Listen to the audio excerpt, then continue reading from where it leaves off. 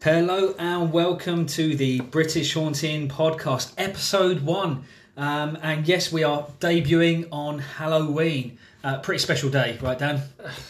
For some people. for many saints, people, it's just another day, really. It could be, yeah. It's terrible weather out there today. It wouldn't be a British podcast if we didn't mention the weather at least once. But as it is the first episode, I'd like to introduce you to our podcast and also to ourselves. My name is Stephen Horn. I'm a theologian amongst many other things, and this is Dan Brunetti. Hello. That's Dan. The aims of our podcast is to really, for you, the listener, I guess it's to inform you, to perhaps give you an insight into the world of the paranormal in ways that you might not have thought of before, or perhaps ways you have thought of and you hadn't heard about before. So that's what we want to bring to you, something original and something new. Lots of content we want to bring to you. We're going to probably be going into specialist areas each week, and really doing a heavy focus on one particular area. So that might be the occult or ghosts, or any suggestions there, Dan, as to what do you want to cover? Well, I'm personally more interested in the history of things. I'm very much a skeptic. I don't think any of it exists, and that you're mental. But that's fine. That's the idea of the podcast, I suppose. Well, we are the yin and yang of the paranormal world. So that's what we've been called. Yes, amongst other things. Amongst other things, yeah. So we hope you enjoy your time spent with us. If you're in the car, or if you've got headphones on, whatever it is, wherever you are, sit near back. A hedge. In a hedge.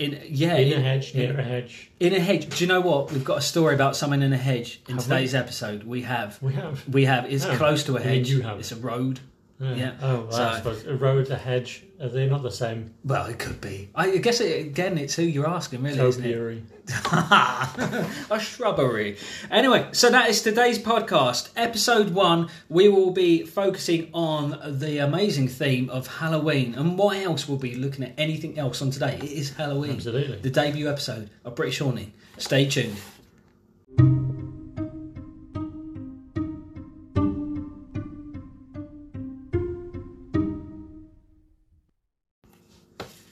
Hello and welcome again to episode 1 of the British Haunting Podcast. Episode 1, Halloween. So, Dan, it is Halloween today. Can you believe that we're actually debuting the British Haunting Podcast on Halloween itself? What's the chances of that? I know. I was very, very excited this morning. I woke up, felt, so I opened my Halloween presents. What did you get? What did I get? Oh, Halloween pajamas. The pumpkin ones. Yeah. Very nice. Hang on a sec. Was it Halloween pajamas, or was it you just dressed as like one pumpkin? I'm dressed as a pumpkin now, Steve. I don't even think you noticed. You haven't even noticed. I haven't noticed.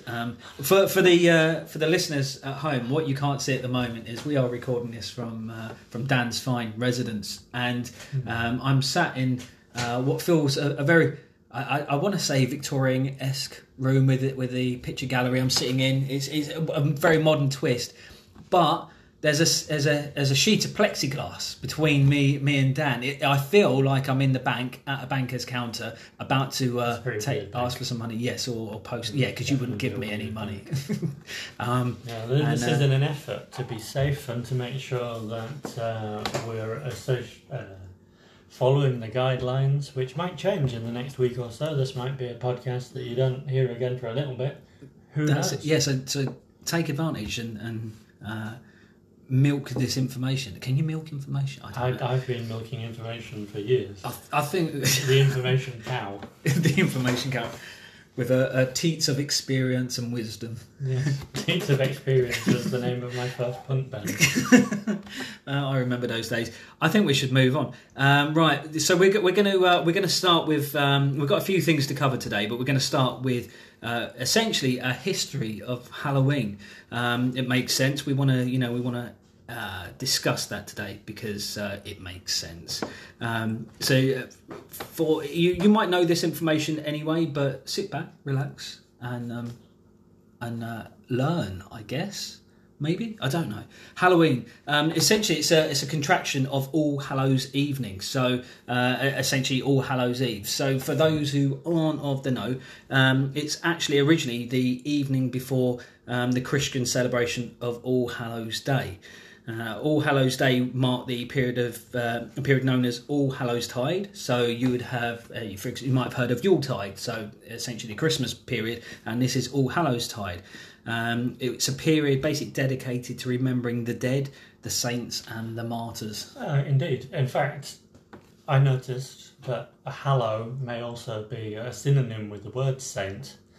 So in some ways, you could be saying that this is All Saints' Eve. I mean. If that doesn't remind you of the girl band All Saints, I don't know what does. I don't know about you, Steve, but when I was young, I used to go door to door with little chocolate, just knocking on the door, singing All Saints songs, as you would. And this wasn't just on the 31st of October, was it? Sometimes it was July, sometimes it was June. Anyway, I would knock on the door, and people would come out with little chocolate Melanie Blatts, and that would be brilliant. Do you not remember? It was like it was yesterday. Okay. In fact, it may have been. Yeah. May have been yesterday. But it's like I say, hallow is essentially a synonym for saint. Yep. And a saint, if you're not acquainted with that, is someone who's exceptionally holy, or holy to an exceptional degree. Yes. How holy do you think you are, by the way? What scale are we using? I'd say 100% is the most holy. Oh, okay. Crikey. 0 is the least, like... It does vary day to day, and actually it varies during the day and whether I'm working at home on my own or not. So I would say on an average... Dan's face is confused right now. I would say on average I am probably 427% holy. That's if we're going up to 800%. 800%. Yes. I've never reached 800%. I've got close, but no. Yeah. So I mean, it's just out of interest. Saints may be then venerated on this particular day. I suppose a lot of what we're talking about here is that Halloween comes really from a Christianized holiday, and so especially a Catholic holiday where saints are the most sort of venerated. Of course, the Protestant belief, saints don't feature at all. So really, it's a transitional thing in terms of where Halloween comes from. And hence why we see it so readily celebrated in countries that are more, say, perhaps predominantly Catholic in terms of their Christian presentation. So like Mexico, where we have Day of the Dead, for example. So this would be their Day of the Dead. And the Mexicans still obviously do that to a degree that we don't see anywhere else, really. That's right, that's possibly because England is very much a Protestant or sort of faithless country in many ways now. Yeah, and that might explain why Halloween celebrations, if we want to put it like that, in this country, are pretty much not religious anymore, and predominantly, I want to say Coca-Colaized. That Americanism where it's become something quite commercial. So, of course, but what obviously, you guys at home listening in. You're wanting to know about Halloween in this respect because of the paranormal element, and that's what obviously we're interested in, because why would they be why would the early Christians be dedicating an entire period to remembering the dead and the saints? I mean, it's not just you could have a day for that, and of course you do have individual days for saints to remember those saints. So there's something quite transitional there, and we know that this ties into you may call it pagan roots or the Celtic roots. And I'm going to deliberately mispronounce this word, but I'm pretty sure 99% of you at home will be doing the same when you Google it, which is the Samhain, Samhein, I believe is the spelling. I saw somewhere else it was Samhain. Yeah. It's hard to know. Yeah, so what was the pronunciation again? Samhain. Which essentially means in Gaelic, I believe, was last day of summer. Yes, yeah. And in the Welsh, in the Calan Gaeaf, it meant the first day of winter. So it's that transitional period that would remind farmers and other people in agricultural situations to do what they needed to do, maybe push their sheep into another field or do other things like that. Yeah. So it had that sort of root there. But it's that. it's that period of going from light into dark, and it's a period of time. So it's not just obviously a moment. It's an extended period of time where people know that for the next few months, that was it. I mean, we're talking about times before you had the common light bulb. So you can understand where perhaps the superstitions might have come from, but that's not to belittle the experiences of what those people were actually experiencing. There was clearly, for some reason, a particular fear.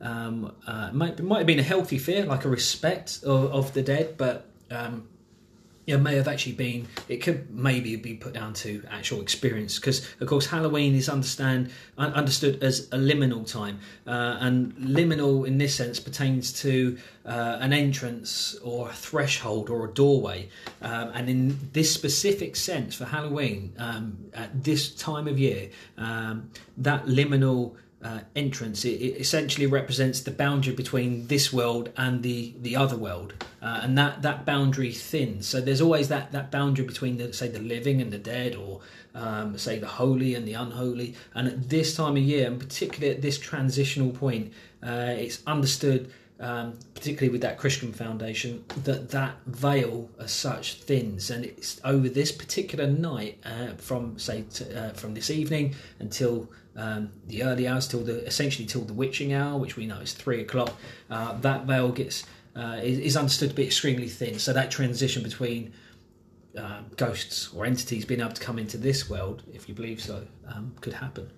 Yeah, and like we were saying earlier, Samhain or Samhain, or however you want to put it, was Christianized by the early church, who, like many early church situations, would aid the transition from one belief system to another by co-opting something. Maybe potentially there's a strong potential that was what happened here. And the early church is implicated in this. And when I say early church, I don't mean the church that's early up in the morning before 7. And so, do you remember, I don't know about you, but my nan was always the person who was up before 7 or whatever, and she'd tell me things like, I was missing the best part of the day. Yeah. That would annoy me if the early church was doing that.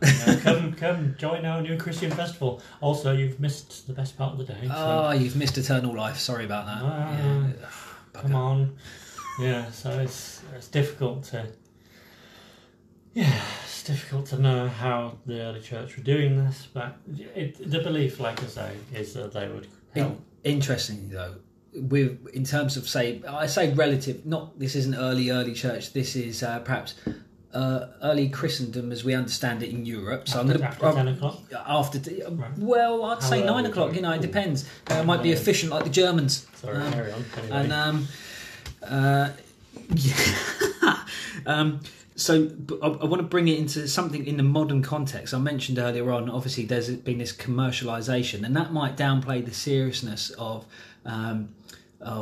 Halloween, in terms of, obviously for a lot of people it's very much a fun period. It's a fun event, and we're going to dress up, and we'll dress up in spooky things. Like you said, there there was this tradition of you knocking on people's doors and asking for chocolates, and dressed as what have you. It could be as a saint, but where does I was trying to understand where that came from, and I'm sure you've had those questions as well. And this is interesting because this is where it ties in essentially to we might get a greater understanding of that kind of understanding of the spiritual realm from these people in fairly early European Christendom. Essentially, though, from this, we know from the 16th century for sure, and it's possibly beforehand, there is some scant evidence that, especially within the UK, so again, this is British haunting, mumming, so that's mumming, mumming and guising started. Essentially, this was the early... you're looking at me confused. So what's this mumming and guising. Is the mumming where she licks her thumb and wipes the stuff off your cheek? Yes, and guising is just a poor pronunciation of guessing. Oh, okay. I'm guessing. No, mumming and guising is essentially trick-or-treating. And this is where it came from. So it wasn't an American tradition of knocking on door and asking for candy. It actually, mumming and guising started within the UK. It involved people going house to house in costumes or disguises. You may have seen some of terrifying, sort of almost like Victorian children wearing Halloween costumes, and they're wearing like sackcloths, and it's just something about it is so much more scary than what we have today. But they would go from house to house in costume, and this is all ages. And they would often be reciting songs or verses in exchange for food. So essentially, I think it's fair to say that what you was looking at was like pre-Christmas caroling. Now, I'm not talking about the history of Christmas caroling here. I'm on about we're having a warm-up before we have Christmas in a couple of weeks' It's always important to warm up. That's it, yeah. Stretching, that sort of thing. Like you say, in the Middle Ages, churches were too poor to display relics. So we're going back to saints again, because this period of saints having of importance in the UK was a very long period, and it was very important. A lot of people didn't necessarily let go of it that easily, and I guess we do still have a lot of hangover, but we don't recognise that that's the case. Yeah. But some churches, they were too poor to even have relics of saints. So that's sad, isn't it? It is very sad, and I'm hoping to start an appeal after this. I mean, first of all, retrospectively. First of all, it was the lead roofs, wasn't it? Yeah, and now it's like I can't afford a saint. Saint Alfred or Jeremy. I haven't got his leg. So what they did instead was they encouraged the people of the towns and villages to dress like their favourite saints. So I don't know about you, Steve, but my favourite saint might be Saint Catherine, of the Catherine wheel. Oh, okay. I do feel like dressing like her might be a bit difficult, but I'm not sure. Some saints lost Wouldn't their miss heads. you. Yeah. Well, no, indeed, you'd know. Yes. You'd know about it. Where's Jeff? Oh, he's over there. Dressed like a firework. Anyway, so that was one of the beliefs, that the beginning of this was maybe dressing like that, and then latterly, in the medieval period, up until around 1930s, Catholics and Protestants alike would ask for soul cakes in exchange for a prayer for their soul. Now, I've got to stop you there for a second. Yes. I need to know about a soul cake, because this is news to me. Okay, there you go. And I don't know whether it's. I know it's not musical preference. I know what it is.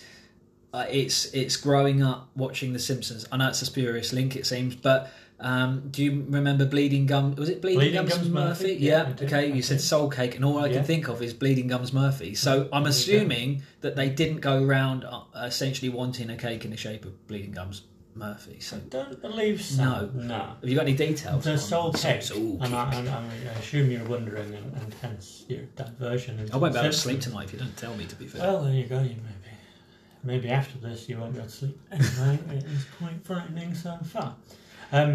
So, the soul cake is spice, nutmeg, cinnamon, raisins, currants, something else in it might be ginger, that sort of thing. So you wouldn't necessarily use all of these spices. I guess it's about what you've got to hand. Is it gluten-free? It may not be gluten-free. But the gluten-free alternatives might be available. But they were fine in the 30s. And people would also sing. Yeah. And they would sing requests for ale, apples, soul cakes. So I guess the three elements that you would associate with Halloween and going door-to-door mumming and so on is there, really. You've got the singing, you've got the dressing up, and you've got the food. So, it's a case of looking at it now and saying, well, I can see the origins here quite clearly. Yeah. Based in this religious. I find it interesting though that the costumes would always be, regardless of whether they're some form of disguise or something like that, the costumes were always impersonations of the dead. So it was never like I mean, you didn't have Elvis in the 1800s. You might have had Charles. So I'd been to pick the 1800s. Charles Dickens. He's that top star. He's just released that new controversial book. I'll dress up like him. Yeah. But it wouldn't happen. It wouldn't be like I guess what I'm thinking of is like Harley Quinn. Okay, so for about the last 3 or 4 years, maybe longer, probably however long. It seems that many young females might dress up as Harley Quinn. It seems quite a popular choice. for anyone, I guess. It depends if you've got the legs for it, really, doesn't it? But it's very much a character from a film. It's obviously there's a sexualized element to that, but this was. This is deeply entrenched within that remembering of the dead, remembering the saints and the martyrs. Yeah. You can't be much more dead than a martyr, someone who has died for something. So, is the most dead. Yeah. But I've heard though that essentially though that dressing up as the dead, that's where the disguise element comes in. So that because that veil had thinned. And I say that veil had thinned. Remember, we've still got Halloween now. We just have a lot of people have a different way of looking at it. So if the period exists as a veil, a thinning of the veil between this world and the next, then it didn't just stop when we reached 1980 or something like that. It would still be the case now, regardless of belief or not. So I think it's interesting in that sense that understand that the reason why they were dressing as the dead was to fool the dead, so the spirits would come back and they would see I guess people who looked like they were dead or ghastly and or ghostly, and they would I guess pass them by. Almost there's something in there with that reminds me of the Passover event. So if you're not up on your biblical knowledge, read the Bible, you will be. But in this instance, you would have like the Passover event. So essentially who would become the Israelites, the Jews, they were in Egypt, and the plagues were happening, and you've probably heard about this in many Disney films actually, and essentially a spirit of God, the spirit of death in this instance, was coming over part of Egypt and was taking everyone out, particularly the firstborn, and so they would protect themselves by smearing the blood of say like a lamb over the door. So that would be Passover, and then Passover became a meal, the Passover of that spirit. So essentially what I'm saying is there's a really deep entrenched religious, and I guess there is a theological understanding, but a religious narrative behind trying to fool spirits and try to get some protection from them, and recognising that they've got some power over us. Which would, in some ways, not make sense, I suppose, because you would, on one hand, saying that they have some power over us. On the other hand, they're easily fooled, like Scooby-Doo or some sort of reveal situation. That's it. Yeah. So I'm not sure. It's hard to know where you fall on how easily these things. They're very powerful, but at the same time, easily fooled. It's a difficult situation to be in. I think because of the fear element that obviously that most of us would have in the presence of, say, if there was a spirit to appear right now, or at least manifest in some way, like a poltergeist or something. I think it's kind of like one of those sort of wishful thinking kind of things. It's the a pocket full of posies thing. It's the this will protect me, like a lucky charm or something. Lucky charms. Wanting control. I suppose, yes, yeah. In some ways, and which is where some of this will have come from originally. Yes, the element of the idea of wanting to control the weather or the transition of a period, or be able to celebrate it, but also know that you play a role in it somehow, and you're not insignificant, I suppose. That's it, yeah. I think that there's some very deep human questions in there, definitely. It's that wanting to wear a seatbelt on a plane to stop me dying kind of thing, and it's the illusion of safety there, I think. And I think that's an important seatbelts point. In a car, though, seatbelts do actually work. Yeah, that works. That works. But then you don't plummet from 30,000 feet. Usually. You haven't driven like I do. For the record, Dan is telling the absolute truth. So that really is an introduction to Halloween. Absolutely. Which obviously, as we touched on towards the end there, that really then brings into question, well, if there's this thinning of the veil tonight at Halloween, particularly, it could be there at any point, but if it's particularly thin this time of year, like a hole in the ozone layer, then we might possibly be experiencing. You might be experiencing some ghostly behaviour phenomena tonight. So, good. I think we should discuss that. I think so.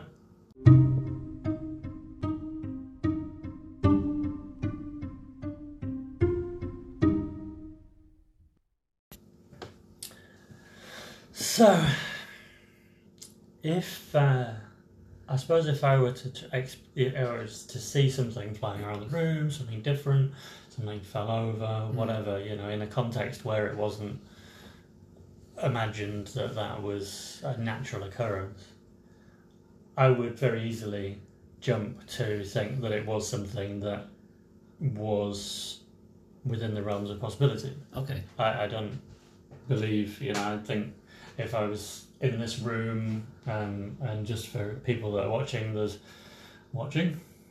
people that are listening, there's books on the shelves, there's pictures on the walls, etc. If one of them fell off or whatever, I'd imagine it was just because of gravity and other things that are sensible and fall within the realms of my experience. I wouldn't jump to presume that it was a poltergeist or a spirit or some other creature of supernatural properties. Yeah. Because that's not in my belief system, so I wouldn't jump to it. Yeah.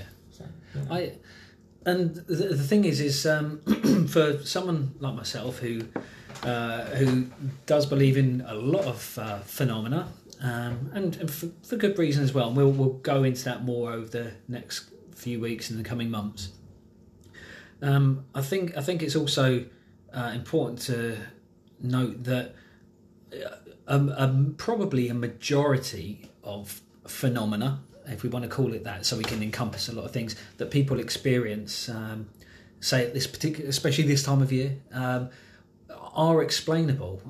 I, as someone who has gone into people's houses before to, whether it's like conducting like what we call like a blessing or a cleansing over a house, it might be someone's been experiencing lots of phenomena, and I could go into that house and perhaps do a blessing over their house, or even going so far as something what we would call house exorcism, which is a bit different to a personal exorcism. It's essentially removing perhaps objects and things in that house that might be causing that person some distress. I've always made a point to them that for a majority of the time it might be just something to comfort them, that this might be explained away, and that's what we should pursue in the first instance. And that's not to dismiss anyone's beliefs in that at all. It's just that this isn't common practice, it's phenomena, and it's phenomena for a reason. And for me, that doesn't dismiss the fact that these things can happen, and it also doesn't dismiss that everything. I'm not suggesting that everything that's unexplainable is a paranormal it's paranormal activity in some way, but I would certainly go so far as to say that there is a number of cases where I would certainly put my reputation on the line there and say that it is something that someone's experiencing, that experience is paranormal. But that gets me onto the topic of what I would essentially call it echo theory. Someone else has probably given it another name somewhere else, and someone may have even already coined that theory, but it's the idea of ghosts being echoes. So we could ask the question of what ghosts are, and that is a question we will go into at some other point. And this isn't like an echo, like it is kind of like an echo into a cave, really. Sort of a hello, hello, hello. So it's essentially, it might be a traumatic event in time, where someone might have been horrendously murdered, and so someone goes and says, "Oh, someone was killed here in 1905, and now their ghost haunts that place." I'm talking about particular phenomena where you might have. In fact, we'll discuss this in a little bit, but when you hear about reports of a famous ghost, for example, like we're coming from Kent, and in Kent we've gone to a place called Dover Castle. If you live in the UK, you've almost certainly heard of it. And there's reports of, say, like as a drummer boy, a young boy who walks on with a drum, and he can be seen in the same place at the same time, and that's quite a different phenomena, really, to, I guess, the phenomena we're talking about, which could possibly happen over this thinning of the veil tonight. Because these kind of experiences where someone will see a ghost and it's in the same place, the same time, each year or each night, these are essentially echoes where a traumatic event might have happened, and that energy just continually happens all the time. So it's something someone's, people can experience even if they haven't experienced it in the first instance. So think of it this way: if you want to go on the scientific route, you know how we can understand what's going on in the universe from, like, say, the Big Bang period, because we can see. Essentially, when we're looking at a star, we know that star isn't there; it's dead and it's gone. But we're seeing the echoes of it, if you want to use that term, to make it sort of easy to understand on this sense. That's what we're experiencing. So when we look up the stars at night, we know that all of those stars, because of the period of time it's taken from that light to get to our eyes, so we can actually see it, that event, that star is no longer there. The shining that it's giving, the light it's emitting, isn't actually happening anymore. It's an echo in time.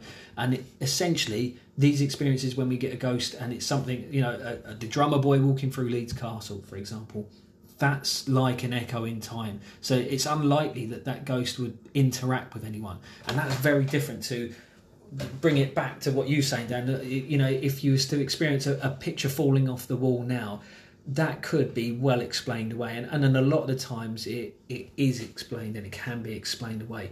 I'd be interested to know your take on, if, for example, so in the room now, if I describe it to you, I'm not going to describe the whole thing. I'll describe the code on his alarm code to get in the house. No, Dan's got a drum kit in here, and there's interestingly, and I've got to mention it, there's a cricket bat that is also a bass guitar. Yeah. It's quite great. 3 strings, is that right? You've got a 3-string on it. Bass, I was in Wales, which is unusual. It was 50 quid. Okay, it's Kookaburra, the everyone else original. was whitewater rafting. I didn't want to do whitewater rafting. It's definitely unique. And this was in a shop. And I thought, I'll have that. I've got 50 quid. And I need a bass. 3 strings, though. Yeah, I mean, one of them doesn't really work. So in so essence, it's a 2-string bass. Wow, I could almost play that. Yeah, I mean, same here. Yeah. But what if? Yes, what if that was just to lift in the air now, like some kind of energy manifest? If it went into the air now, I'm obviously it would be spectacular. Yeah, certainly. But you could understand why people would be, would be scared. I think the difficulty, of course, is that those situations have been well reported and so on, but under scientific testing, where you rigorously repeat the situation and the scenario, it's very rarely, if ever, been proven to be something that scientifically you can say can be repeated under lab conditions, and that's how we measure things scientifically. I suppose that's how I would view it. And the recently departed James Randi obviously offered a rather large amount of money for someone to be able to replicate these things under lab conditions, and it never happened. So there is something to cling to when you're looking at. If you're a skeptic and an atheist like myself, you can sort of say, well, this hasn't been proven, that hasn't been, and that can offer some sort of something to hang on to when you want to say it's not true. When you don't want to crap yourself because your base that you bought for 60 quid from Wales is... I mean, it hasn't happened, and at this moment in time it is happening, but I'm ignoring it. Because, just to prove a point. The bat is levitating. But if we could get out of here pretty soon, that'd be great. Thanks. Dan has soiled his stack, so... Luckily I'm wearing those tenner for men, so I'm all good. I'll just change it later. Or tomorrow.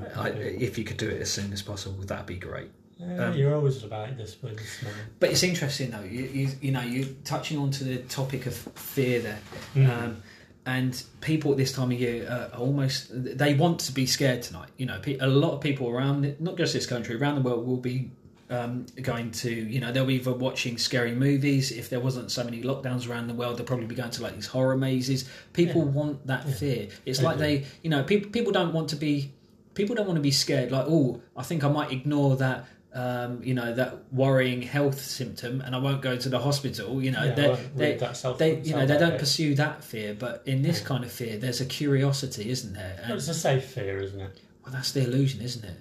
Yeah, I guess. Yeah. I mean, have you not seen Annabelle? It's interesting though, because I think there's a natural fear there, and I don't just mean like a natural fear as in like, if you saw a lion you'd be scared if it was out of the zoo, it was in the street. That's a natural fear. I mean a natural fear as in it's something people. It's almost like there's something inside, like curiosity. Probably is a natural curiosity. It's probably a better phrase for it. And I would believe that that's because there's something inside all of us, really regardless of our beliefs, that just wants to know, perhaps a little bit more reassurance of like what happens when my heart stops beating. Absolutely. And I think that's a fair acknowledgement. We all, all of us have some, whether it's fear or concerns or questions about that. And I think by pursuing the, in this sense, the dead, that we can perhaps get some questions, some deep fundamental questions answered. And possibly. Yeah. I sort of hold that conflated idea that there must be more to what there is here is really bound up with self-esteem and feeling that we should be in a situation where we're more than what we are, and actually we are. And this is my belief system, very little. We are just a blip in time, very little. And really what we want to be doing is holding on to this belief that we're actually more than that. And so going back to the veneration of saints, or the idea that the certain dead people or certain mythologized characters are more than, is symptomatic of wanting to be more than what we are. And actually we're really nothing, which is freeing in itself for me. I think it's freeing to believe that the time that you have now is the only time you'll have, and you won't have anything else, whereas other people want to cling to an idea that we have more, and there is more, and there's this and there's that, and there's extra stuff in the world, extra sensory things, ghosts and belief and things, because actually we're, in some ways you could believe that we're very limited. We're not, but and it's it's a rational way of understanding that, and I do agree. We in the grand scheme of things, we are essentially we are insignificant in that respect. I like to think though that we're kind of like a heartbeat. If I'm going to use an analogy here, so we're kind of like a heartbeat. You're going to have millions of them over the period of your life. But you don't want to miss one. You don't want to skip a heartbeat, as they say. A skipped heartbeat can be a dangerous thing. If your heart stops working for a second or two, it's not something you're after. So those individual heartbeats, whilst very insignificant in the grand scheme of things, are important and valued. Absolutely. In their own I suppose respect. that's what I'm saying. You have to sort of reframe what you're thinking about and think, well, every moment is important. And it's about that. So some people think atheism means that you have nothing. Well, actually, you have everything, but it's just a time limited situation. So anyway, so ghosts. But yes, ghosts got kind of deep there. So I guess we were touching briefly at the beginning of that, just on on fear. And attracting. Essentially, I would look at this as a way of attracting otherly entities. So again, like looking at tonight, where people are wanting to be scared. In that respect, there's not many people report. Essentially, someone like myself wouldn't necessarily come to me and say, I've just experienced this, by the way. I had, nothing else beforehand. It was, it might have been that beforehand they used a Ouija board, or they'd come into a house which had a history of hauntings, or something like that. Usually, I find that there are people that are more susceptible to the senses as such. It is not very many skeptical people I find have had those experiences, although it has happened before. I have had one or two instances in the past, and we will talk about that obviously on another episode. I guess because really I'm trying to keep on point. What I'm saying is that tonight people are trying to attract entities, whether they believe it or not. And I found that, and funny enough, they picked up on this in a few different films, that the more people tend to talk about ghosts, it seems that they start to experience more phenomena. And I don't think this is always down to... I know where you want to go with this, that they're looking for that. Yeah. But in this particular instance, and I'm not talking about, I'm looking for a sign from God, and and I'm waiting for it, and then all of a sudden I see something somewhere, is like, and it almost becomes some kind of confirmation, like a confirmation bias. Yeah. For example, I will use my household situation. So, as much as I have a belief in other entities, because I do want to clarify that at some point, because I certainly think there's one realm where you could be looking at things such as we might class them as, say, demons and angels, and that's different in that respect to... Dan's looking for one around the room right now. It's right behind you. And that's different to our souls and and ghosts in that respect. They're actually two different kinds of phenomena. But in my house, for example, so I have that belief, but I'm not actively looking in my house for ghosts. I mean, I'm not consistently thinking of things. But, for example, recently we had a doll in our room, and I know people always think about dolls and they go, oh, that's a bit creepy. No, this was just one of my daughter's normal dolls, just left in the room. And it was caught on camera, and it moves, which was slightly freaky, to say the least. It freaked me out. Even someone who's, I claim to have seen things in the past. Wasn't looking for it, wasn't thinking about it, nothing's happened for a long time, and it just happened on its own. I've recently put that footage on YouTube, actually, so you can have a little look at that. But I wasn't quite sure why it was doing the Macarena, but... Well, it is my favourite dance. We have discussed this before, Dan. I suppose. But, you have to be able to have a dance where you're dancing solo in these times, where you can't always have a partner, socially distanced. Socially distant, acceptable Macarena. Exactly. As it's now called. So I just wonder, we're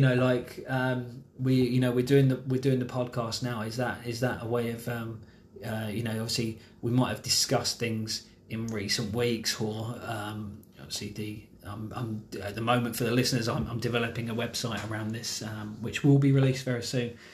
And it just makes you wonder if, by my actions, is that in a sense, opening a door? Now, I have my own opinions on that, but it might be something down to the law of attraction. It can work in different ways. Any thoughts on that? I still return to the idea that it's about wanting to be that way and wanting to see things, and we are hardwired to see things out of the corner of our eyes. We're still the same as we were thousands of years ago, if not more than that. We're still the same creatures with still the same machines. We just live in this environment. Yeah. But in essence, we're still very much the same, and we were hardwired to spot the tiger in the jungle and whatever, and so on and so forth. And I guess that plays into it in some way, that we want to be seeing things that we can't explain. Sure. And it goes back to what I was saying before. I think that we want things to be unexplained in some way. Are you wanting to see anything tonight? And that wasn't a come on, by the way. How would it be any different to normal? No, I don't have any particular interest in seeing anything tonight. We might watch a film. I think there's going to be a choice in the household of what we watch. We're currently relying on the... I can't even say it. Hotel Transylvania? I'm not sure. Last time it was on, I had to pause it some way through. And it is quite terrifying. Have a little when you're 3. Yeah. To be fair. So, we might put it on. I'm not sure. But no, in reality, I don't. I think that like I say, the belief is. It might be that this is, as has always been, the crossover period, the liminal period, like you say. Yeah. the more we become modernized in the way that we do things, the further away from traditions we move, and the more that we forget what thousands of years have passed where people did things a certain way. Yeah. And you have to acknowledge in some ways that certain things are archaic, but they still have value, and I do sort of understand that. Sure. But at the same time, I don't believe it, and very much. I'm the sort of person, I haven't been to Japan. I've seen pictures of it, but until I've been there, I'm like, you don't believe in Japan Japan's skeptic. existence. Yeah. So. Just for the listeners at home, that is Dan's benchmark. So whilst he puts forward a great argument, he currently doesn't believe Japan exists. No, I'm just saying, I'm sceptical. I'm Japan agnostic. But I think we all are in some ways. Yeah, I think so. We've and it's. Do you know what though? For someone like myself who, my beliefs come from predominantly from experience and from some particular accounts and footage and things like that have happened over. And we're not just talking once or twice. We're on about experiences over the past 30 plus years. So that's where I sort of get mine from. But still, when I go to a house either perform a blessing or a house exorcism or something like that, that in the first instance, and always when talking through people, I will explore every single possibility that it's something else. And that's not a dismissal of someone else's beliefs, but that, the human brain can do all sorts of things, and we can experience other phenomena that isn't always down to a paranormal experience. But it's important to, I think, not dismiss. I don't dismiss those things. I just seek I do the scientific aspect, I guess, in that respect, and always go for the simplest explanation first of all, because that's usually the right answer. But history shows us that that's not always the answer, and actually sometimes the simplest explanation isn't the answer that we want, and in this instance it can be something quite terrifying. Let's not forget the name of that. The simplest answer is the most obvious. Occam's razor. Occam's razor. That is right. So a little bit of philosophy for people. And the other phrase that I always like: when you see hoof prints, think horses, not zebras, which is quite relevant in the medical field. Yes. The idea being that most of the time, the obvious answer, or the answer that it is quite frequently, is the answer. Yeah. And so when your 3-string bass guitar that actually only has 2 strings left on it starts levitating in the room, as it just has done, the simplest explanation is that it's still doing that it's a poltergeist and it's not gravity has gone up shit creek. So angry bassist. An angry bassist. Would it be a spirit of an angry bassist? Because what alternatives are there? There isn't one, because that ties us nicely into the next section that we want to talk about. Oh, that's nice. Yes, it would be. Excellent. Well, next section, next topic for us today. Oh, right. And really, I think this will be a nice conclusion to today's podcast. We're going to look at Spirit of the Week.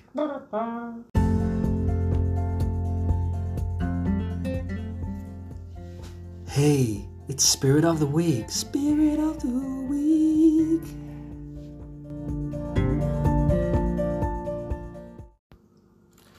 It's Spirit of the Week, Dan. Again. Spirit of the Week. It's our new section. It's a new podcast. It's a new podcast. It's a section. Yes. Really? So all the sections are new. I just wanted to make a point that this snuck in there at the last. Yeah. It wanted to be part of our podcast. Yeah. I mean, just off recording, we've got a big wheel. It's with true. all the titles on of what we wanted to choose, and I span it, and it landed on something else. But Steve was like, "Nah, I want Spirit of the Week." Yeah. So then, Wheel of Fortune, whatever. I just moved the peg, and here we are. So we could have got Phenomena of the Period. Yeah, Phenomena of the Period. Yeah. Ghostly Grahams, which is a serial-based ghost thing that we could have come up with. Or Sugar Spirits. It's a bit like Sugar Daddies, except they're dead and they don't give much. Sugar Daddies. Sugar Daddies would have been better. It would have worked better, wouldn't it? Yeah. Well, can't re-record this. No, bugger. There you go. Perhaps I should discuss my Spirit of the Week. Or would you like to discuss your Spirit of the Week? What have you got for us, Dan? What's your surprise? I don't know if you've heard of. Oh, sorry. I'll just stop. I'll just stop you. Just one second. Just for the listeners at home. Yeah. This is our surprise section. Not just to you, the listeners, if you're still listening, but to us. We decided we'd go away and do our own little bit of research, and it is a little bit of research, and surprise the other with some Steve doesn't know what I've got. I have no idea. I've got a vague idea of what he's got. I'm right excited. But so I will interrupt you no more. Go for it. Yeah. So I don't know if you've heard of this. So in essence, I don't know if it's obvious to everybody, but Spirit of the Week is essentially a way of looking at what famous recorded ghosts there are out there. Yep. And looking at the story in a little bit of detail. Any more detail you need to Google it yourself, but... sounds good to me. So I, before this, went online, had a look. I pulled it from a reasonably available source, so that I've not looked in all of the famous books, nothing like that. So you've not looked in an encyclopedia? No. Anyway. Yep. So, this one this week from me is someone called Herne the Hunter. Ooh, sounds like a wrestler. It does, doesn't it? Herne the Hunter. Introducing. Probably got less Lycra on than you'd want, really. Yeah, that's a shame. Herne the Hunter is a ghost who's associated with Windsor Forest at Windsor Castle. Oh, okay. And the Great Park, both in Berkshire, Is that a National Trust place? I believe so. So people can go there on their They could, and they'll learn about it if they went. Yeah. First mentioned by Shakespeare, William Shakespeare. I don't know if you know the bloke. Large forehead, wrote stuff. Can't say I've heard of it. Victorian period. No, Elizabethan. Elizabethan period. Yes. So he was around. He wrote in the court of Elizabeth, etc. And he wrote about it. Probably a lot of times Shakespeare will include stuff in his plays, a little nugget of something, and you won't really know where it's from, but you get the idea. He mentioned it in his play, The Merry Wives of Windsor. Oh, okay. Herne is a ghost who has antlers coming from his head, rides a horse, torments cattle, and rattles his chains. I don't know what tormenting cattle exactly means. Is he a cow tipper? Poking them with a ghostly spoon? I couldn't say. Maybe a cow tipper, maybe you're right, I don't know. But it doesn't... Just on that note, would a cow ghost go boo? Maybe. Yeah. I don't know. I mean, it depends what you think of why ghosts would come back. Yeah. Are cows in the situations where naturally they have to come back to haunt people? I wouldn't know. Do cows naturally haunt other cows, or do they? That's why they go broad spectrum on everybody and do everything. Anyway, so there was an earlier version of the play that was unearthed, and it was found that interestingly, Herne. It was written at the time. Horn.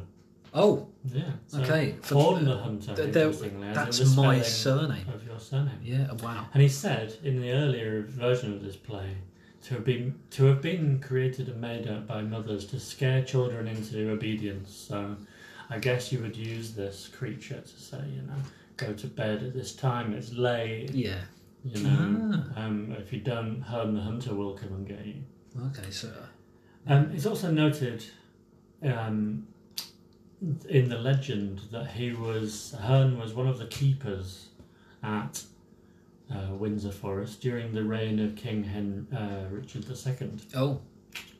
Herne was a favoured person after he'd saved the king from being attacked by a stag.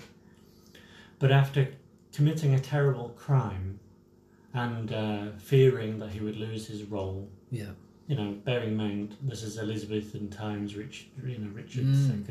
There's a period where I guess you would have a role that you didn't get because you got it because of your status. Of course, yes. I guess I wouldn't really know. But after this crime, fearing he'd lose his role, fearing the consequences, he hanged himself on this great tree. Oh, crikey. That was in the forest at Windsor.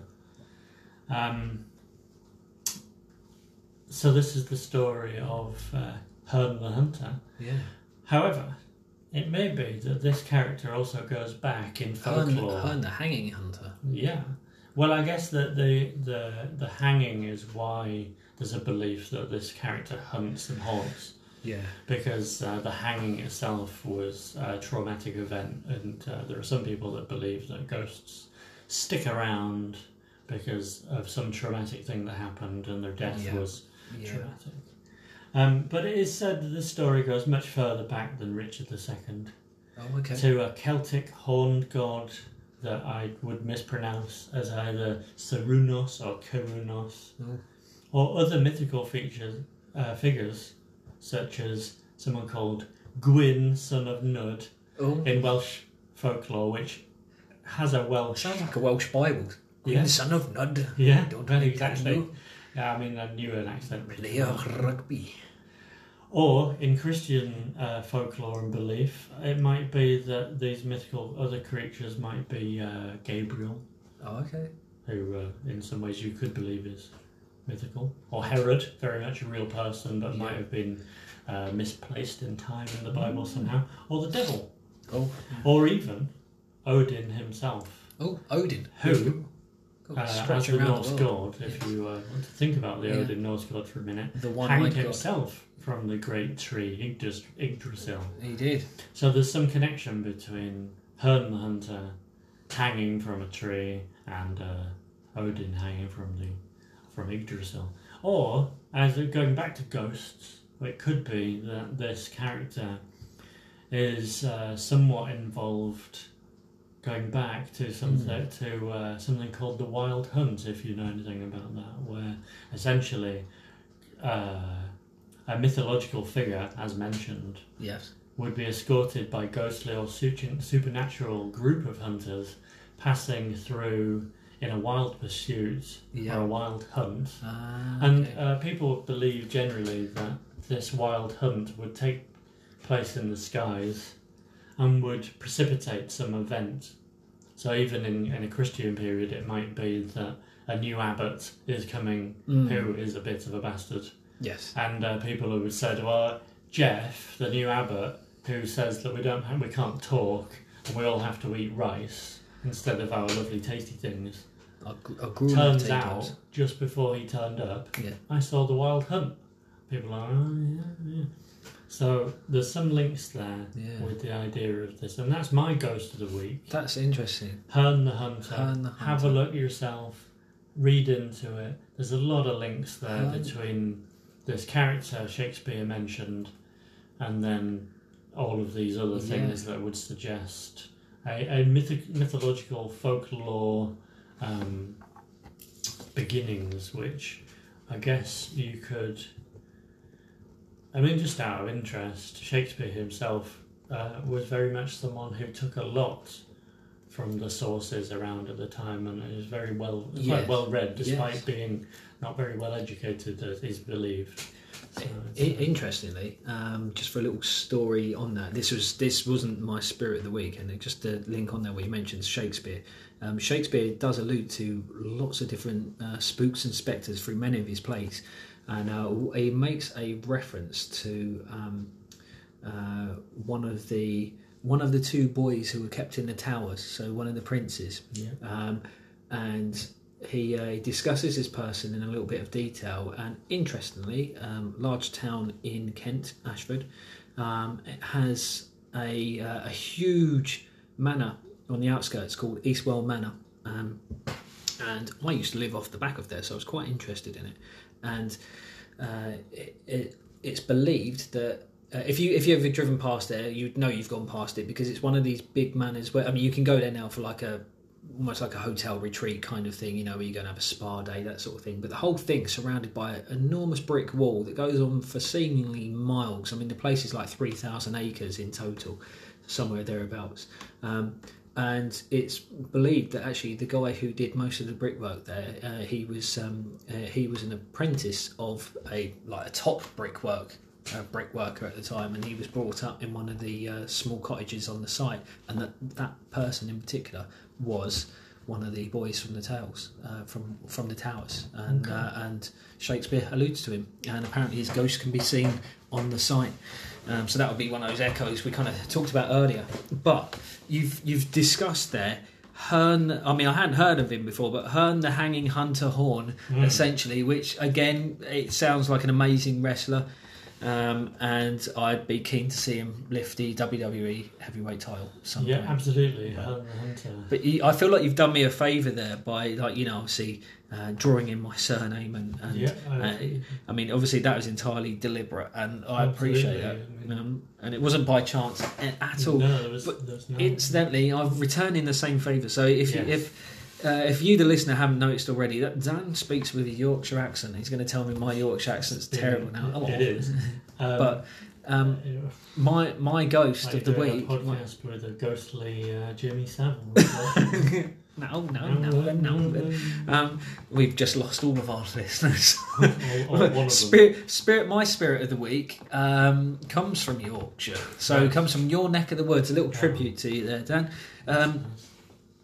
But you'll hear this title, and some of you might think, "Hang on a second, that ghost doesn't come from Yorkshire. I've heard that one before." Because my spirit of the week is the White Lady. Now, if you've heard of the White Lady before, you'll probably think of many different stories and accounts, because the White Lady is not a specific ghost or spirit. It's a type of ghost, and it's a common type of female ghost that's typically dressed in a white dress. And this is where we get the idea of when you see like a bed sheet over someone, they're dressed as a ghost in that sense, which makes me I've got a joke for you. I've got a Halloween joke on that. You ready?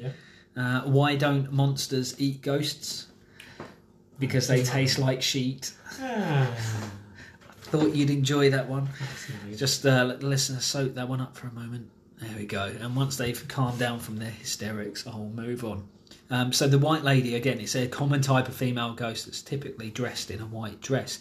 In the UK, there's actually 13, ominous number 13, there's actually 13 historic accounts from different parts of the country of, it might be, there's a couple of castles that report a lady in white. But the White Lady I'm focusing on is quite it's more of a modern phenomenon. Is the White Lady from Yorkshire, sometimes known as the Running Lady, to make more specific. Again, you can Google this, but did you need to know the exact area, Dan, so that you could perhaps take a drive there? Yeah, I mean, give your old man a phone call as well. Place. Yeah. East Yorkshire. So if you Google the Beeford Strait or Beeford Strait, so that's Beeford, Beeford Strait. It's a long stretch of road. It's between a couple of large areas of towns. That's the one, yeah. So it's a road that's used quite frequently. It's a relatively fast road. There's been many reports over the years where motorists are reported seeing a woman running across the road to what is now a fairly major junction. Which interestingly just makes me think that it might be someone running for their bus. Well, we don't really know. I think it's likely. It possibly is. We don't know the full story of where this comes. We believe that we've been led to believe that it was someone who got run over or was actually killed on the road, and before it was so busy. I mean, going back to the person running for a bus, do you think this ghostly sighting happens at the same time every day except for weekends? And Easter and bank holidays. Yeah. Yes, that might possibly. be the key to it. It might be the key to unravelling this mystery. Yeah, but although to be fair, if you can you imagine actually being that ghost and be your constant loop, your constant experience? That, by the way, was a minor earthquake. That was the cricket bat bass guitar falling down. The ghost finally let go. Can you imagine being a ghost and you're stuck in a loop, and your loop basically consists of you running for a bus? I think that could only ever happen in Yorkshire. The A27 to Braxburn. Exactly. Yeah, that would be really disappointing. Yeah. Or some sort of purgatorial bus again. chase. Slow it down. just tells you about the mundanity of living in Yorkshire. Yeah. What's happened? There's another cloud. it's that kind of thing. That was a Manchester accent. That was a little bit, wasn't it? It basically, if you're listening to this anywhere outside of the UK, anywhere past London is considered north. So there we go. So all the accents kind of merge, and me and Dan have a special understanding of that. But I want to get onto two accounts of that, because obviously you gave me the stories about the hanging and things like that. So the tragedy is, and there is a tragic story in there somewhere, that some lady either died from some tragic circumstance, and we think that she might have been running from her murderer, and that's why she's running in that instance, and she disappears at the time of her death, that kind of thing. Interestingly, there has been interactions though with this ghost. So normally from an echo you would see, as I mentioned earlier on, you would see something, and those ghosts don't tend to interact. Now if there needs to be some resolution to that spirit, so it needs to, I don't know, go to some kind of peace, then there usually has to be some form of exorcism in some way, or some kind of ritual or performance to enable that spirit to finally move on to the next life, some kind of resolution. So I would suggest that because of the vagueness of the story, that this spirit has not had peace. The murderer might still be at large, something along those lines. Because, as I mentioned, there's been interactions most recently, and I think this may be 2019, but feel free to correct me. I don't have the numbers in front of me, but there's been several tragic accidents along that stretch of the road, and many of which people have reported seeing this person, and that might have caused them to, actually like swerve out the way or something like that. Most recently was 6 people dying in one car crash, which is absolutely horrendous. But the interesting one for me is the famous story is a motorcyclist actually seeing this lady and pulling over, thinking, it's not near any houses or anything like that. Is this woman in distress? And offering to give her a lift, so to the next town or what have you. And this lady got onto his motorbike, and then he's looked around as he's got, sort of further up the road just to make sure she's okay. So they've been riding along for a bit, and she's not there. There's a couple of things about that. Either he did pick up a real woman, and she fell off, unfortunately. That might have even caused the running lady. She might be running after him.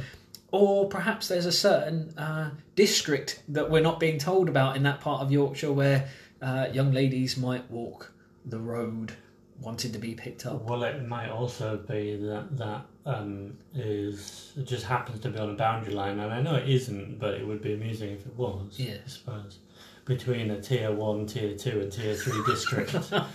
And, ghosts are unusually inherent to Boris's... they don't respect that tier system. This one does. Oh, okay. It respects conservative guidelines, at least. Yeah, interesting. Nice to know. well, I guess we might all be in the same lockdown soon anyway. So who knows? Absolutely, yeah. So, but it's interesting that we've gone from your horn ghost to my horny ghost potentially. But they both have origins, I guess. And this is something that we're really covering, I guess, in some ways. They both have origins in mythical and folklore belief systems. Yes. So the White Lady, as you mentioned, is something that pervades our British and continental folklore system. This idea that there's this sort of woman in white, usually it appears a Caucasian lady, who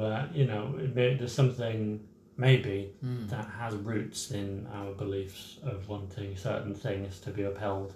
So something where someone's trapped between a particular system, someone who's looking out for some things, a lady who needs some sort of saving, and we know that that's a thread throughout a lot of things that we see in terms of masculine ways of writing and thinking about things. Could be. Or it could be a real ghost. It could be a real ghost. And if anyone's going to see that ghost, it's going to be tonight, isn't it? It might be. Yeah. It might or, be, as you say, it might be Monday. It's a Monday. very unlikely scenario that you are from Beeford or nearby and you're listening to this. Feel free to pop out and see. Yeah. And or like we just alluded to a second ago, Maybe on Monday when she's catching the bus. Yes, probably 7:30 in the morning on our way to the office. Yes, up with the early church. Up with the early church. Dan, that's been Halloween. That's been Halloween. If you're still listening, thank you so much for sticking around. We had plans to spend about 20 minutes to 30 minutes perhaps doing this, and I reckon we've got closer to an hour. But it is the Halloween special. So, we wanted to kind of introduce ourselves to you, the listeners, and also to cover a broad range of topics, I think, this week. I think it's just going to be thematically how it goes from here on in. Possibly, yeah. So we will be hoping to get back to you very shortly. If we can get this out weekly, we will do. As you know, we live in unprecedented times and there's lots going on which may prevent that happening. But we will do our best to keep you informed of the world of the paranormal from British Haunting. The website will be going live very, very soon. That'll be britishhaunting.com. So just jot that down somewhere and remember to follow the podcast. If you could share this, that would be fantastic. We are doing this for the absolute love and pleasure of it, and it's been a pleasure speaking to you. So from myself, Steve, I want to say thank you. Absolutely. And from me, I want to say enjoy your Halloween. Happy Halloween, and goodbye, and see you next episode.